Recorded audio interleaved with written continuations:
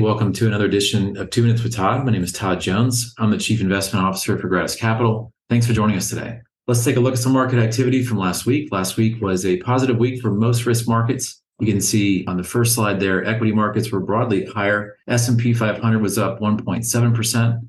Small caps actually bucked the trend. We're up a little bit more, up 1.96%. International stocks were up 70 basis points or so. Commodities managed a flat week for the first flat week in a number of weeks that I can remember. And the bond market was down 1.3%. And what was driving some of that activity? Well, I think equity markets continue to benefit from very negative investor positioning. If you look at things like commitment of traders reports or S&P futures reports, positioning within those markets continues to be very negative, which is, I think, pretty typical of what you see when there's a lot of bearish sentiment in the marketplace. Markets love to make people feel a little bit silly, which is one reason why we've never really advocated for any hedges in our portfolio, because hedges just end up being a big cost if you were to pin us down. Also, we've had a pretty strong earnings season, better than expected. So you can see that's clearly being reflected in market activity for the year, up 9% or so on the S&P, 20% on the NASDAQ. But I think the big surprise, and maybe transitioning to chart one, where we still see there to be a lot of difference in our opinion versus the market, is in our thoughts about around where the Fed funds rate will end the year or into Q4. And what the chart shows is that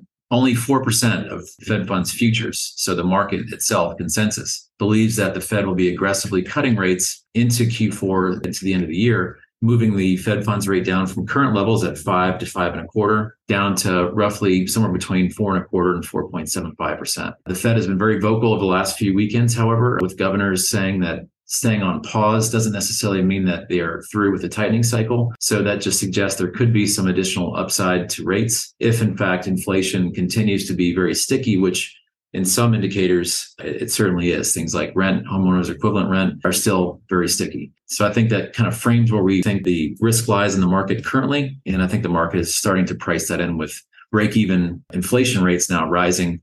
We think there could be some downside in bond markets, which is exactly how we're positioned. Thanks for joining us today. We look forward to speaking to you again sometime soon. All price references and market forecasts correspond to the date of this recording. The information contained does not constitute research or recommendation from Gratis Capital to the listener. Gratis Capital is not providing any financial, economic, legal, accounting, or tax advice or recommendations in this podcast. In addition, the receipt of this podcast by any listener is not to be taken as constituting the giving of investment advice by Gratis Capital to that listener.